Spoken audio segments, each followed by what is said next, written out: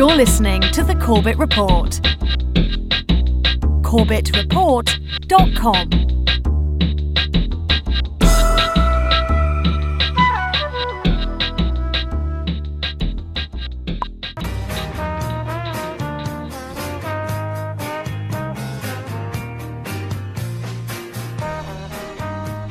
Welcome, my friends, welcome to this inaugural edition of the Corbett Report. I am your host, James Corbett, podcasting to you from the sunny climes of Western Japan on this first day of June 2007.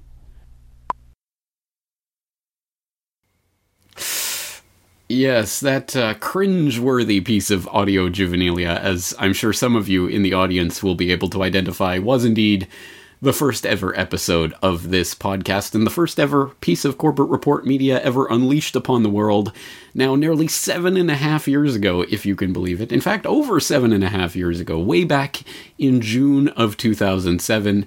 Here we are in January of 2015, January 23rd, to be very precise, and here I still am, James Corbett of CorbettReport.com, still coming to you from the sunny climes of Western Japan. And yes, as you can tell, I am suitably embarrassed by that audio for a number of reasons. Of course, not only the technical audio quality, or more specifically the lack thereof of that clip, but also my lack of ability as a podcaster at that time to talk in front of a microphone. In my defense, it was my first time ever really talking in front of a microphone and being a podcasting host or media producer, so obviously it's been a learning process along the way, but here we are now in episode 300 of the Corbett Report podcast, something that would have been mind-boggling to even contemplate back when I launched this humble media venture, again, nearly 7.5 years ago. And as I hope you can tell, we certainly have progressed from that point, haven't we? We now have a podcast, which is not just myself. It is now a community of users at CorbettReport.com, contributing to an open source investigation, which I like to think is helping to expand the limits of our knowledge of, well, economic and political and scientific and historical and other types of inquiries. And it is certainly still a work in progress, but it is definitely progressing, we'll put it that way. And I very much am pleased with that. And even though, yes, I do still cringe at my early episodes or my early attempts at podcasting, and never ever recommend to new listeners to the Corbett Report to go back and start listening from episode 1, because I don't think that will be particularly valuable, although there are still, I think, valuable pieces of information in those early episodes. But at any rate, this has all been a process, and as I have grown and learned and adjusted what I'm doing, I hope that the audience out there has done so as well, has also grown with this podcast. Of course, that might be a bit presumptuous on my part, but why are we here today for episode 300 of the podcast talking about the podcast? Well, I don't generally reflect on these round number types of occasions, but here we are at a nice round number 300, and why don't we use that as a signpost in the road to get us to a stage of reflection? Because it is important for us, all of us, in whatever walk of life we may be on, to step back and to contemplate and reflect on what it is we are doing and why we are doing it. How did we get here in the first place? What did we do in the past? What are we doing now? What will we do in the future? And so this is my attempt to articulate that for myself with the Corbett Report podcast and what I hope to accomplish in the future. But as I say, we can't possibly know what we want to do in the future without understanding where it is we're coming from or what it is we're doing at the present time. So let's take a moment to step back and to take a look at some of this thousands and thousands of hours of media that is now accrued there, completely free and open to the public, as it has always been at CorbettReport.com. And I certainly hope that you will use the Corbett Report as the resource that it is intended as. But at this moment, let's take a moment to put this into a context that we can actually grasp by framing today's podcast with a question. What is the value of this work? What value does the Corbett Report add to the general societal conversation, the alternative media generally. And to answer that question, I think it's important to understand that from the perspective of today, when you look back at the best episodes of the Corbett Report podcast, or the best interviews or videos or articles that I've created in the past, the ones that stand out are not the ones that are talking about specific aspects of specific news stories, the news of the hour, the news of the minute that is covered breathlessly in a lot of other places online. Although there is some of that goes on, perhaps most notably in the New World Next Week series, which does attempt to look at some of the latest news in the world and sort of encapsulate the news of the week. And I think there is a value to that. But I think the overall value, the lasting value of the media at CorbettReport.com is not the scrutiny, the endless scrutiny of individual details of these ongoing news events. It's the bigger picture, because there is a bigger picture, which I have been attempting to articulate now for 7.5 years, and will, with your support, hopefully continue to articulate for a long time to come, because it is such a grand narrative that we are trying to place these individual news events within in order to contextualize and understand them, that it is almost mind-boggling to try to think about this narrative in all of its vast complexity and interworking parts. And there are different aspects to this, but I think ultimately it is the story of the New World Order. Dare I raise the specter of that term, which we talked about recently here on a recent Questions for Corbett.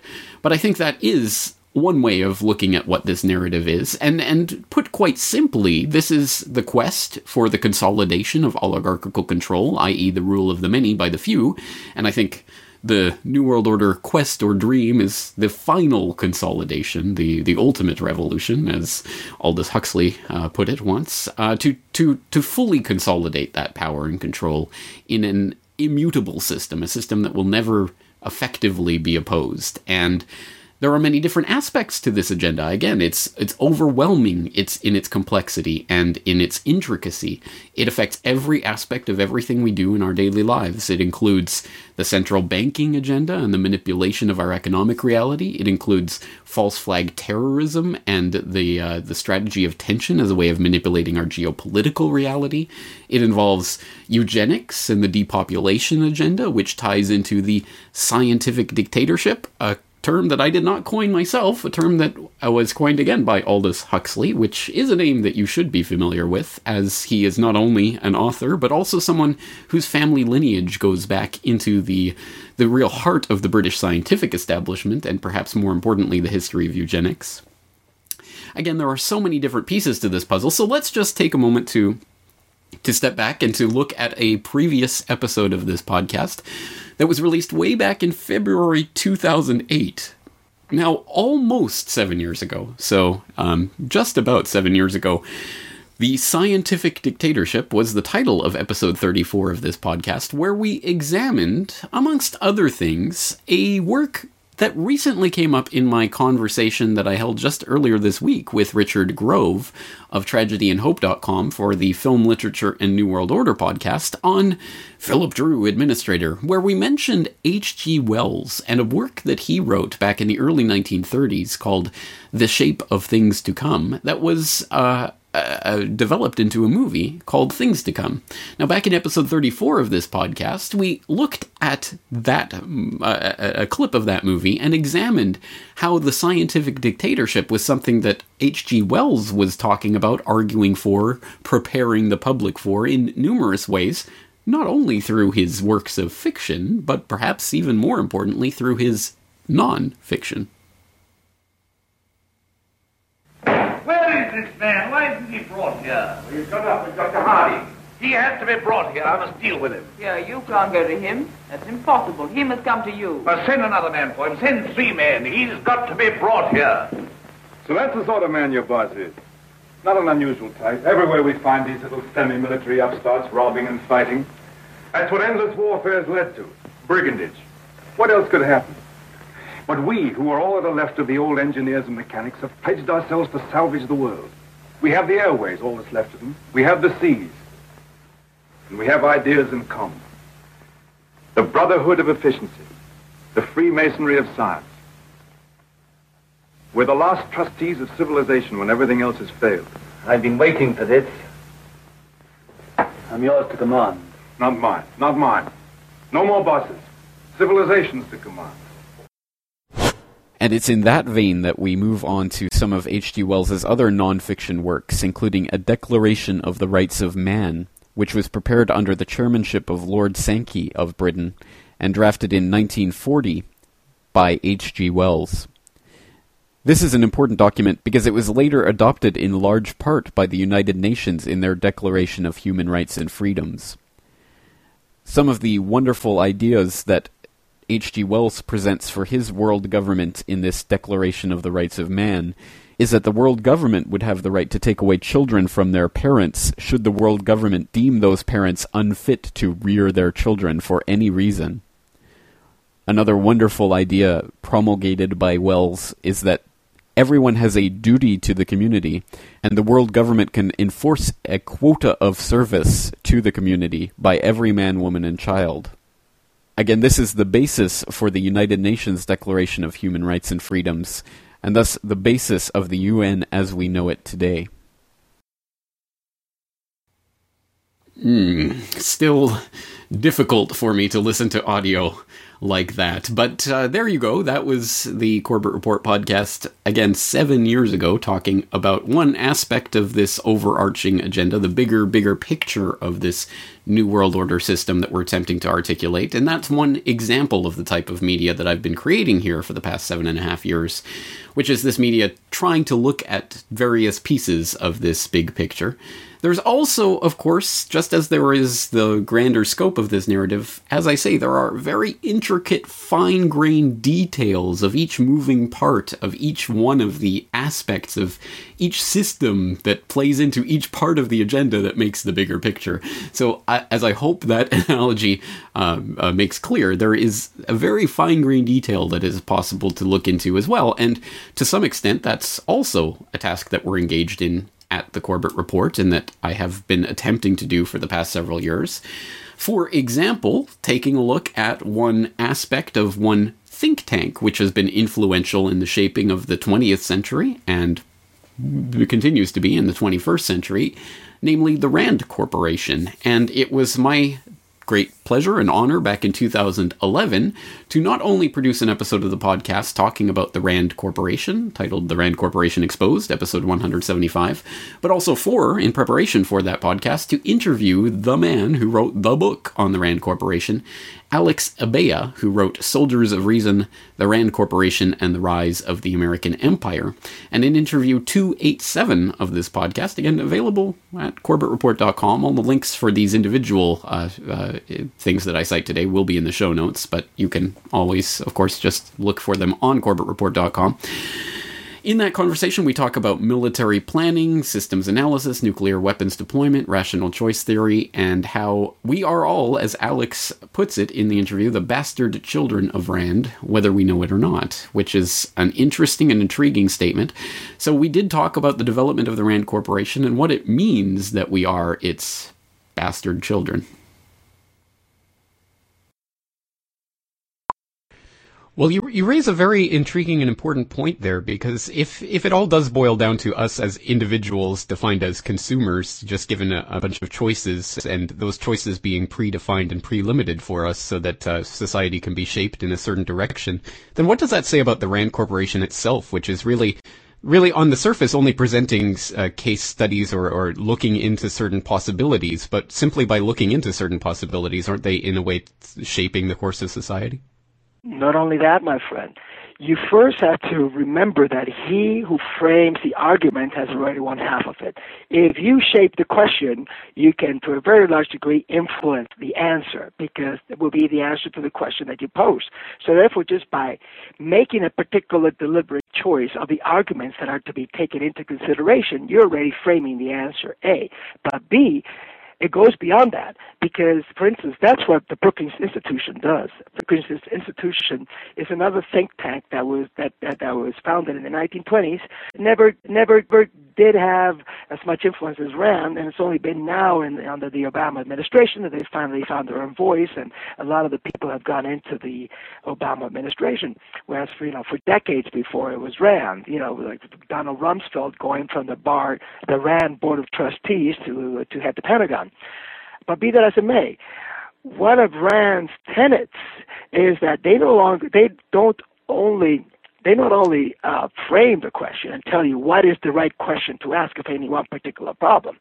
And many RAND scientists and researcher and executive has come up to me and stated quite proudly that they are notorious for that a client may come to them with a particular problem and they say, well, this is what we want the answer to, and they would say, no, you're looking at the wrong set of facts. This is the question that you should ask, and this is the answer that you should hear. Be that as it may, not only do they do that, they also then go out of the way to make sure that the policy makers in the U.S. government get that information. And that is the crux of the matter and the heart of their responsibility. A responsibility which to this date, they deny any part of. What do I mean by that? I mean that for instance, let us look at Vietnam, in which they came up with something called the Viet Cong study, in which they saw how the Viet Cong in reality were not driven by selfish motives, but actually were idealistic actors who really wanted just the best for the family and for the country. They submitted that, but then when it was denied, when the Johnson administration decided not to pay attention to it, then they turned around and then just started feeding other arguments such as, well, bombing the Viet Cong then would actually be good because then that, even if it kills the villagers, then the villagers will not turn against the U.S., but will turn against the Viet Cong for having provoked the bombing that wiped their villages. That kind of contorted Byzantine logic that was exactly what the administration wanted to hear. My point being is that they frame the question, they give you an answer that perhaps you hadn't even thought of, and then they make sure that the people who can implement that particular policy listen to it and put it into effect. Some doubly responsible. Not only that, what you have to also bear in mind is that RAND is the birthplace of what today is called the military-industrial complex. It comes out directly out of people in RAND and affiliated with RAND in the late 1950s. Now, once again, that is just one example of one of the examinations of one of the fine details in one of the systems that is one part of the overarching narrative that makes up one piece of this overall picture of the New World Order. So, again, there's no way to accurately represent all of the individual pieces that we've looked at over the years, but this is just one representative example of that, and one that I think is worth listening to. So, of course, you can go and download Interview 287, as I say, freely from CorbettReport.com. I should also mention at this point that as that interview was conducted in 2011, it will be a part of my brand new, just now available Corbett Report Data DVD Volume 4. And for those of you who don't know about the Data DVD series, basically these are data DVDs that you put into your DVD-ROM drive, i.e. your computer, not just a regular DVD player, and that contains every single podcast episode, interview, article, and video from whatever year we're talking about. In this case, 2011 is the brand newest edition. And they contain, for example, interviews like that one with Alex Abea talking about the RAND Corporation. So details on that available at CorbettReport.com/shop if you want to be specific. But that is just, again, one example of the types of fine-grain analysis that we can do here. But as I say, this is part of a bigger picture, and obviously, one of the things that I have been attempting to do at the Corbett Report since episode 1 is to also take a look at the bigger picture and to try to be somewhat philosophical, but to try to connect those pieces and see how they relate together. Why is it that this system is being created? How is it being created? And what effect is it having on all of us? And I think this is, again, it's a mind-bogglingly large question, and one that I've attempted to approach from multiple different angles over the years, so I don't think I can choose just one that will reflect all of those different ideas or approaches, but let's just pick one out of the bag, because we must eventually, and we can turn to an eye-opener report that I created a couple of years ago now, called Rings Within Rings, which was an attempt to articulate the ways in which secret societies function as communities of interest to group different parts of the oligarchical would-be ruling class together in the quest for the attainment of this consolidation of oligarchical power. And again, if that sounds all very philosophical, it's because it is. But luckily, it's not quite as confusing as that might make it sound. It can be reduced to some not simple, but easily graspable terms that can be then plumbed to their depths. So let's just take a short look at one example of this examination, again from the eye-opener report called Rings Within Rings, where we talk about Carroll Quigley's formulation of, or exposition of how Cecil Rhodes created his Round Table Society, and the implications of how that Round Table Society was constructed on how the oligarchy functions in general. What one develops through an exploration of Quigley's writings is not some easily parodied amorphous conspiracy of them and some vaguely defined Illuminati that may or may not have anything to do with the Bavarian Order of the Illuminati founded by Adam Weishaupt in 1776, but an interlocking series of centrally controlled organizations of interest populated mostly by those on the outer circle who have no idea what agenda those on the inner circle are aiming at. In this view, the conspiracy is not monolithic, but made up of groupings of individuals united by a common ideology, sometimes with differing views of how to achieve their goals. In 2009, I had the chance to talk to G. Edward Griffin about what he believes to be the uniting ideology behind these various groups. The underlying engine for almost all of the problems that concern us today is an ideology of all things. It's not even people. Yes, there are people with names and they hold positions and all of that, but they're always changing. Those people are replaced by other people. And if you look at the common thread between them, it's that they share a common ideology. They all think the same. And so it really makes no difference who is in power or who holds that particular position. Nothing really changes. We've noticed as we go from one decade to the next, from one political party to the next, from one regime to the next. People die, new ones come up. Nothing changes. The trend just continues. And it's because all of those people in the chain of command have shared an ideology. Well, what is the ideology? It's called collectivism. It's a strange word to the ear for many people today, but as I was doing my research a little while ago, I discovered that the word collectivism was quite commonly used and well understood about a century ago. You'll find it a lot in the political writings of our forefathers and the historians of the time. And when you start analyzing it, we realize that today's world and yesterday's world hasn't really changed that much except words. The underlying struggle is between two ideologies, two political views. One is collectivism and the other one is individualism. And there again is a word that hasn't been very well used of late, but it's very common in the older literature.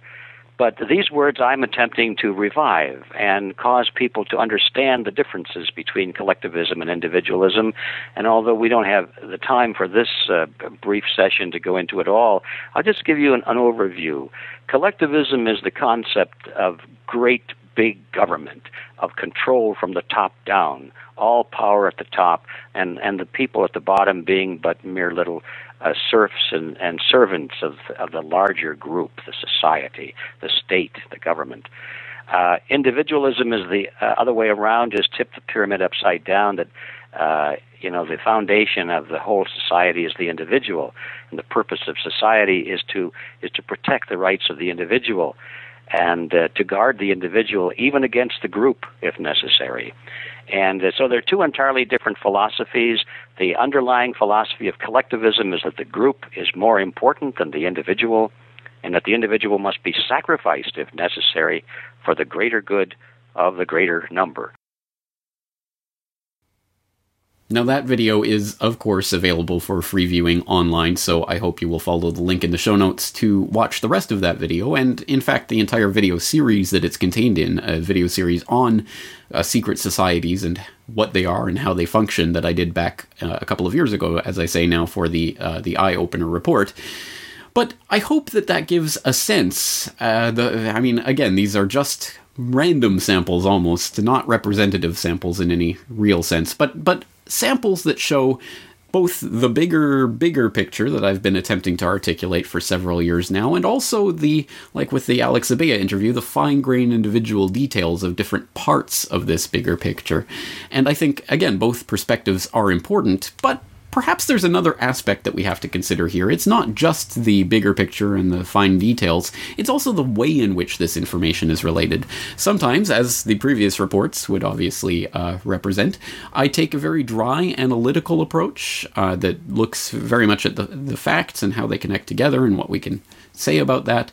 And I think sometimes that is valuable and the most valuable way of approaching some of these issues, but I don't think it's the only way, and it's certainly not reflective of who I am as a human being. I am not a 100% rational robot. I am also a human being with emotions and with a sense of humor, and yes, I would hope that anyone who's been listening to the Corbett Report for a number of years now, or even since the beginning, if you've made it that far, will have recognized that I do have a sense of humor, a very dry and very sarcastic sense of humor, but a sense of humor that I hope does show through in some of the work, perhaps most notably in my most popular piece of media by far, by a country mile, 9/11, A Conspiracy Theory, my 5-minute parody of the official 9/11 story. Actually, it's not so much a parody, so much as a retelling, but it is self-parodying, as I've often said. What they expect us to believe with the 9/11 propaganda is so ridiculous that it is actually laughable. And I think it is actually important for us to recognize that, to laugh at it, to engage in those reactions. And obviously that's touched a chord with many people online, and I'm glad it has done so. As I say, I do have a sense of humor, and that's not only reflected in the work that I do, not only the 9/11 video, but other videos that I've done with a sarcastic, humorous edge, but also in some of the pieces of media that I consume, that I have appreciated over the years, that the humorous touch has not been lost on me. For example, a very humorous little presentation given by Michael Parenti on conspiracy theorizing and the JFK assassination, which I highlighted back in episode 50 of the podcast, again back in 2008, in which we examined the other C word, conspiracy theory, and we took a moment to appreciate the absurdity of another one of the official establishment propaganda pieces. Damage control. You know, back in 1978, the House Select Committee reported, in fact, after an investigation, that there was more than one assassin shooting Kennedy. And there, therefore, was a conspiracy. In response, the Washington Post immediately editorialized in 1978, quote, "Could it have been some other malcontent whom Mr. Oswald met casually?" It gets better. Wait. Could not as many as 3 or 4 societal outcasts with no ties to any one organization have developed in some spontaneous way a common determination to express their alienation in the killing of President Kennedy? It is possible that 2 persons acting independently attempted to shoot the president at the very same time.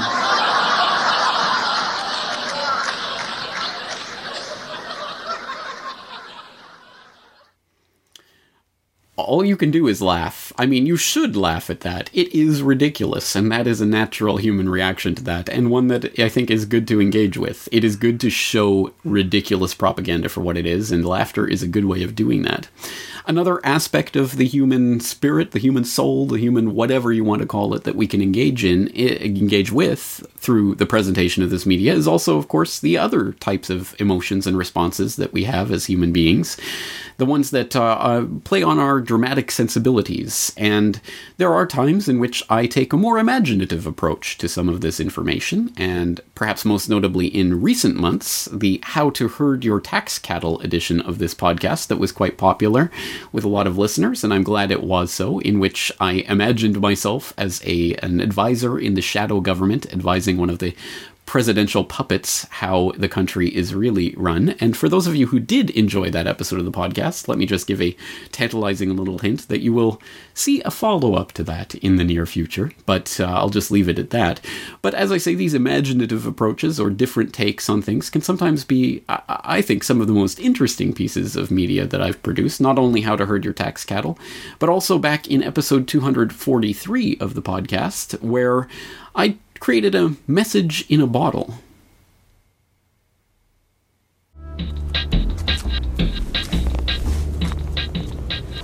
This is a message to the future.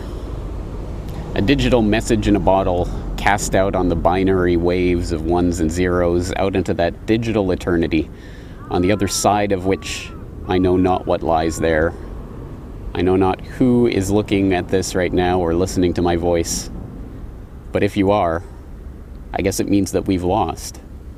Those of us who are concerned about freedom. I wonder if you even know what that word means. I mean, truly means. Not what you've been taught that it means, if you've been taught anything of the sort. But what it truly means to be a free, independent human being. I don't have a digital crystal ball. I can't see into the future, and I don't know anything about your time, your place, who you are, where you come from. But the writing is on the wall for us in our day and age. And God knows there's been enough templates of the dystopian future for us to at least contemplate the broad outlines of the time that you're living in. In our day and age, the templates would be known and talked about by many, if not well understood by any. We talk of 1984, of George Orwell, or of Aldous Huxley in Brave New World, the boots stamping on the human face forever, or amusing ourselves to death with our version of Soma. But I wonder how close to the mark those visions really come. And I wonder if that's what I'm really concerned about after all. That is the intriguing, I hope, opening to episode 243 of this podcast, Message to the Future. And for those who are wondering, yes, I hope that there will be a follow-up to that particular edition of the podcast in the future as well. But I will leave it there for now. And again, there are many different ways to approach the articulation of this picture of this New World Order system, the bigger picture, the fine details, laughing in the face of these tyrants, and also playing imaginatively in conveying some of this information. Again, there are many different approaches to this, and I think that they all are hopefully complementary, and some people might enjoy some more than others. That's fine. Again, everyone has their own tastes. And that's all to the good, and I can do nothing other than be a reflection of who I am and my personality and my mentality. So that is the Corbett Report, and it can't be anything more or less. And I would never, again, be hubristic enough to say that I have the complete understanding of every intricate working part and the system as a whole. No one does. Not me, not you, not any individual out there. I think we have to piece this together from many sources, and I hope the Corbett Report can be one of those sources that you can use to supplement your overall understanding of this bigger picture. But, and this is the big but of today's episode, we arrive at the point where we have to start thinking about where are we going from here, and why are we doing what we're doing? What direction do we want to take things in? And I can't answer that for you. I can only answer that for me and the media that I'm creating. So more specifically, why do I do what I do? This is an interesting question because it's a question that I have answered in the past, multiple times, I would say. And there are many different places where you can find interviews with me where I talk about the way that I came to start the Corbett Report and the reasons that motivated me to do so. And again, I've done podcast episode, Who is James Corbett, talking about who I am. I've talked about this in numerous interviews, and perhaps most notably, most recently, I talked about my experience of starting the Corbett Report at TEDx Groningen back in November of last year.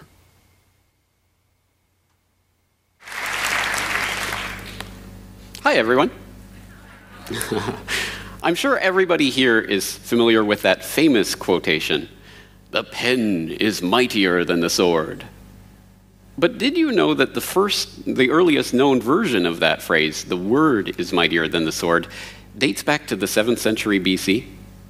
For thousands of years, humans have understood that it is ideas worth spreading that change the world, not swords or guns or bombs. This is the story of how I came to discover one such idea worth spreading, and that story starts in a most unlikely place.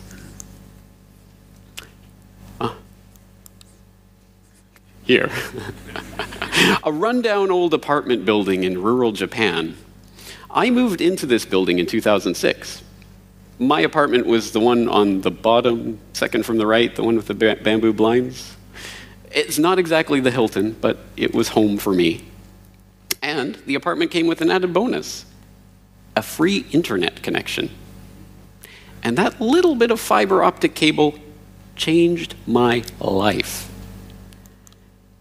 It didn't take much YouTube watching or archive.org browsing to realize that I could watch anything I wanted at any time.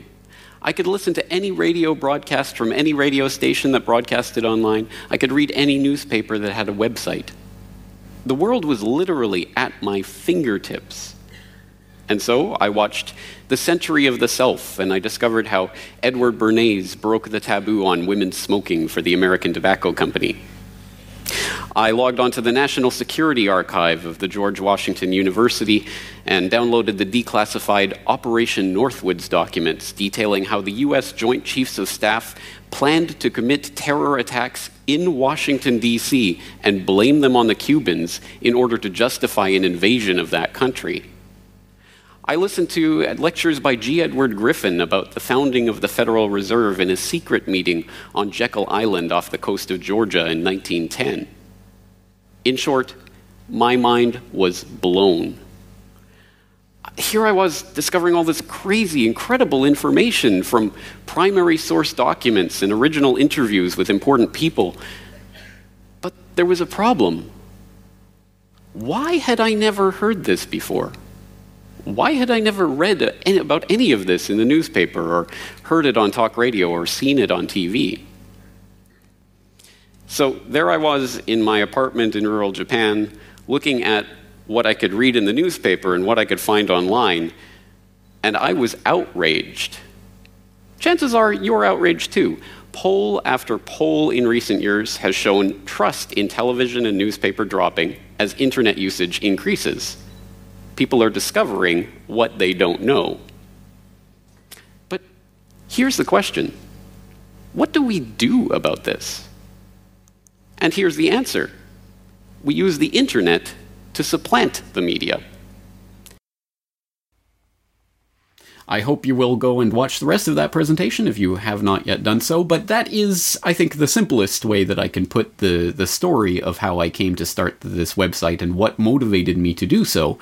And I hope that idea, that narrative, makes sense to other people out there. It's what I once articulated as the narrative of outrage and conviction. The outrage that we experience in learning pieces of the puzzle that have been deliberately withheld from us, and the conviction that we must have that we can do something about this. And I articulated that back in the first ever episode of Corbett Report Radio, my short-lived radio broadcast on Republic Broadcasting that ran from 2011 to 2012. In the first ever episode of Corbett Report Radio, I talked about outrage and conviction and my story of how I came to start the website and why I started it. And interestingly, in the last episode of Corbett Report Radio, episode 277, at the end of 2012, I somewhat clarified, amended, supplemented that vision of outrage and conviction with another piece of the puzzle that is important for us to understand, that this motivation has to not come from a place of hatred, as one might think. If we are motivated by outrage, then we're just acting in anger and just reacting. It has to come from a place of love. It has to be something deeper that is motivating us to create something new, rather than simply to react to the situation we've been placed in. And that is the emphasis that I think I want to start making more explicit as we move from here past episode 300, as I continue out into the foreseeable future with CorbettReport.com. This is something that I attempted to articulate, for example, in my New Year's resolution message, and which I've been talking about a little bit recently in the podcast, and we've talked about this with Sibel Edmonds the other day in a conversation that we had, and things of this nature, where we're talking about what it is that we're doing here, what it is that I'm doing here, what it is that you're hopefully investing your time in, and why it is we're doing this. Again, it's not just about the outrage and conviction. It has to be about the creation of something new, something worthwhile, the attainment of something. And that's why I have prided myself on the fact that the Corbett Report has tended to focus more on solutions, on things that people can actually do, than on a lot of the fear porn that can just attract people into this web, this alternate matrix of the alternate media. And I think you all know of the type of fear porn that I'm talking about, that can certainly grab people's attention, but does not leave them any stronger for it. So I have, for example, just as one example, I had a series on the podcast in the past called Lessons in Resistance, where we looked at various different ways that people can resist the system. I've also got, I think, the continuing series on solutions, which I hope is a valuable resource for people out there. Please type in the word solutions into the search bar on CorbettReport.com and start exploring the archives, where we talk about all manner of solutions that you can start implementing yourself, from our recent episode on guerrilla gardening to nullification, making your own media, boycotts and boycotts and surveillance, peaceful parenting, pirate internet, monetary reform, 3D printing, complementary currencies, open source, everything. We've done a lot of work on that in the past, but as much as we have done in that vein, I want to concentrate even more on solutions in the foreseeable future, in the coming year. Really, the focus should be on what we can actually do about the system if we are outraged and have the conviction that we can do something. The question, of course, is, well, what can we do? How do we do it? And let's motivate ourselves to do it, to actually make a change in this world, because I really do believe that to be possible. So, again, the Corbett Report is going to be steering more and more towards that solution focus. That does not mean that we turn away from that picture of the New World Order that's coming into view and our examination of it, because in order to understand the world we're living in, as Richard Grove of Tragedy and Hope often says, we need an accurate map of that terrain. And we can't construct that map without an understanding of that system. So, yes, we will continue to do that. And in, I hope, more and more in-depth ways, like, for example, our recent podcast episode on China and the New World Order, which was one of the most comprehensive reports I have ever put together.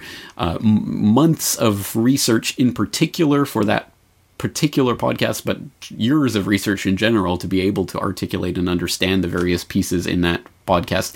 I think that's a model for how we can continue with those types of analyses in the future, but also not just focusing on the picture of that New World Order system, but also turning our heads, looking at our own canvas, what we are actually painting, what we want to bring into reality.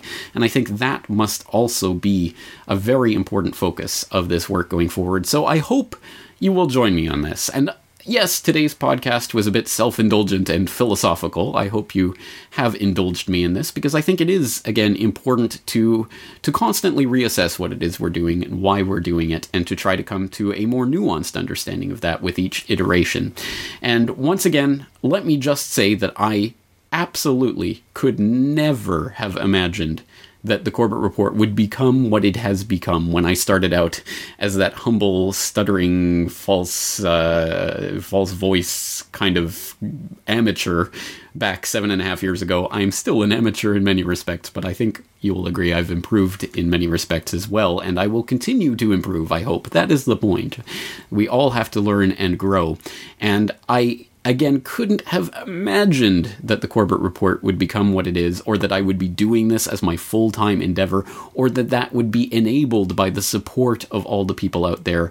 Not only monetary support, of course, that is important, and I do deeply appreciate every single member of the Corbett Report community and the people who buy the DVDs that make this Corbett Report podcast possible, but also spreading the word, spreading the information, just talking about this information with other people. That is part of the solution in and of itself, is to start this conversation, to start the dialogue, and to start affecting the change in consciousness that I think is the real revolution, as I've talked about in the past. And as I say, you can support this work by becoming a Corbett Report member and joining this conversation, leaving your comments in the comments section of the website. Also, of course, by buying things like the new Data DVD Volume 4 from 2011. Once again, every single podcast episode, interview, article, and video posted on CorbettReport.com in 2011. A veritable treasure trove of information available on just 2 data DVDs, and they come as a set. You can, again, find all the details at CorbettReport.com/shop. I hope you'll take a look at it. Once again, I'm James Corbett of CorbettReport.com, thanking you for joining me for this 300th edition of the Corbett Report podcast, and inviting you to join me again next week. The Corbett Report is brought to you by you. Your support makes the Corbett Report possible. Sign up for the subscriber newsletter or purchase a DVD at CorbettReport.com/support.